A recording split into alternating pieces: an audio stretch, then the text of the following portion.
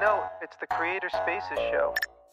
Do you consider yourself a creator? Yeah, I mean, in my definition, I think it's somebody who creates things in the world. I almost started a podcast back in like 2013. It was going to be called Creators of the New World. I think creators are entrepreneurs, but anybody who's creating something and bringing it to the world is a creator. So yeah, I would definitely consider myself a creator. And so you mentioned that you've thought about having a podcast, but that what you really create is businesses. Yeah. Do you have any other creative hobbies? Do you do anything else in the creator space? So I've started podcasts before. I think I've started 3 podcasts. One was like a B2B sales podcast called Real Sales Talk. And then I started one for my newsletter called Rocket Ship Jobs. And I had a podcast going along with that called Riding a Rocket, which it was fun. And actually sometimes I miss doing it. The writing portion I wasn't that great at. So I shifted to a different business called Startup Job Watch. But yeah, that's what I've been up to. And so Startup Job Watch, is that sort of the main one that you've created? And my follow-up question is going to be, why haven't you made a podcast? Why haven't you just moved that podcast over? Because they sound very similar. Yeah, so they are very similar. I haven't moved the podcast over just because I'm still figuring the direction of Startup Job Watch a little bit.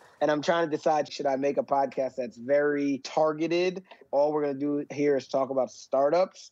Or should I make a podcast that's a little more open where, like right now, I'm trying to buy a Shopify business. I want to have a podcast that, hey, look, Roman is somebody who I talked to about acquiring Shopify stores. I'd love to have him on my podcast and just talk to him about the process and let everybody else listen and get to know it. So I think I'm at a decision dilemma. I'm just waffling around, which is good. Yeah, I think sometimes if you're not certain of your direction, you have to be willing to go through that process. And one of the big lessons I've learned from the creators on the show so far is that if you keep creating, specifically if you keep writing, that eventually you find the path you're looking for. I don't know why the writers seem to get it done a lot faster, but I think because they think before they speak, and we podcasters just keep talking. Yeah, that's true. And I believe that you just got to go forward. I need to take my old advice, maybe just start the podcast, start going forward, and the direction will show itself.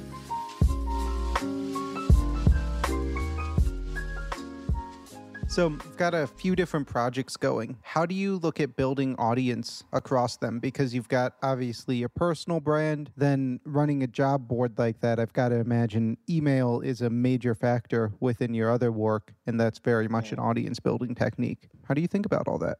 Yeah, so largely I think about it through personal brand, and I try to let that be the top of the funnel. It's like, if I can grow my personal brand, then I can talk about the other things via my personal brand. And then within the brands, all the different things that I do, I try to build in whatever avenue I think makes the most sense for them. So like you mentioned, the job board, it's email, but then I also have a referral sequence within the email. So hopefully get more people to send that email out to their friends.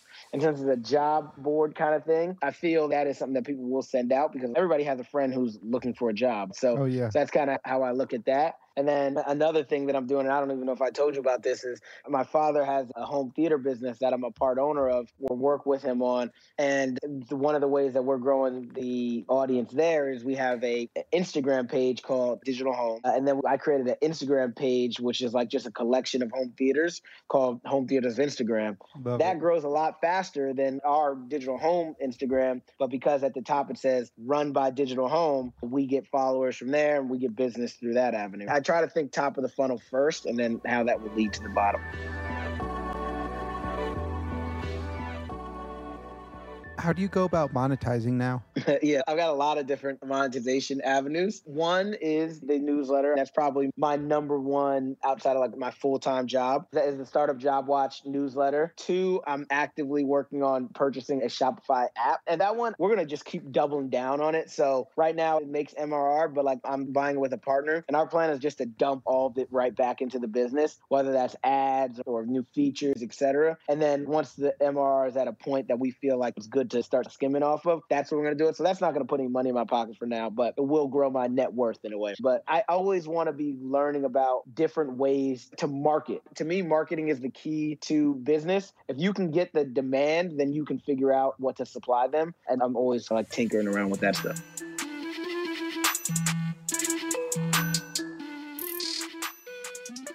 What's your North Star metric for success? How do you know you're on the right path? Because you are doing so much. Yeah, I have like short-term goals and then I have like long-term goal, right? But I make good money in my full-time job. I mean, I'm in business sales. But what I want to do is create a business that doesn't even need to supplant my entire salary, but makes me a significant amount of money that I don't need to do that anymore, but also frees my time in a way. So like I mentioned, we have this Shopify app that we're acquiring. Right now, it makes a few $100s a month. And to get it to the thousands of dollars that we want it to get to, I'm going to have to put in some significant work there. At a point, if you can own the market from an SEO standpoint, own the market from like a review standpoint, yeah, that revenue can go down, but you can get to a point where it's, okay, if I put in 10 hours a week, 15 hours a week, like this business is great. And that's what I want to get to, is like put in 15, 20 hours a week, make $150,000 a year. And that would be like, that's my short-term goal. Then once I can like get to that point, right, my next goal is like, do it again, continue to do it. I look at myself as I want to be a serial entrepreneur. Like I don't have an idea of I want to retire one day, but I do want to be able to control my time. So if I can get one business that gets me control of my time, then it's like, all right, now look for the business that makes me the millions of dollars. But right now I just want to get the business that gets me control, and then I'll look to the next level. I've got to do one step at a time.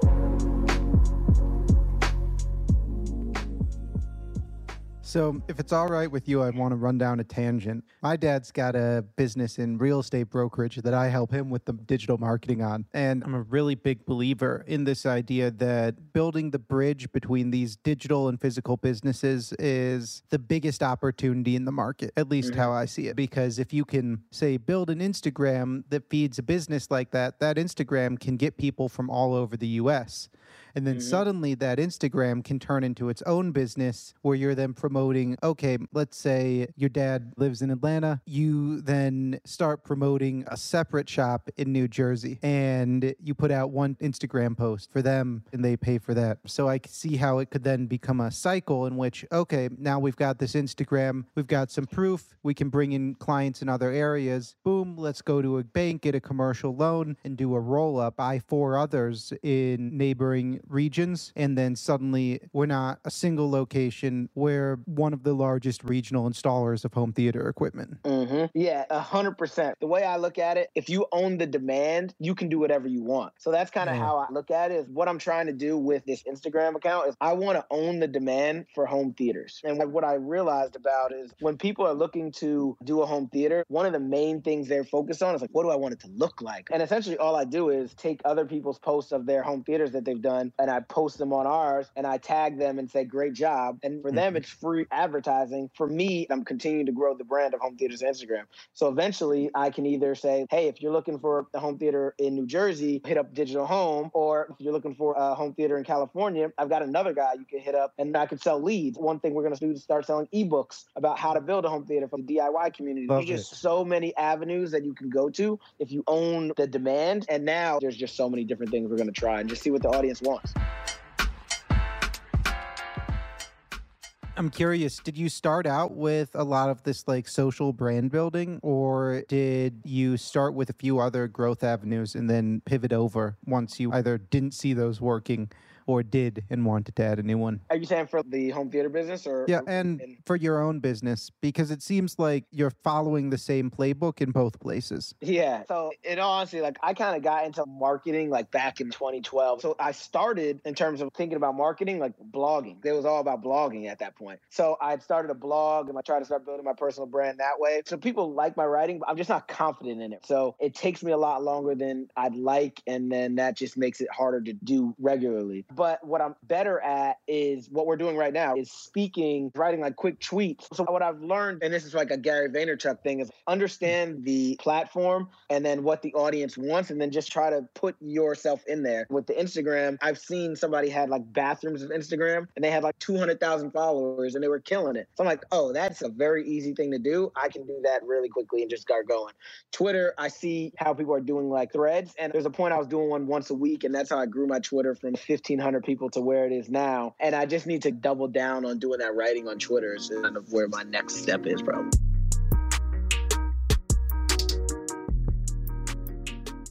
My last question for you is, if you could send a tweet back to your start, what would it be? You get to choose the start.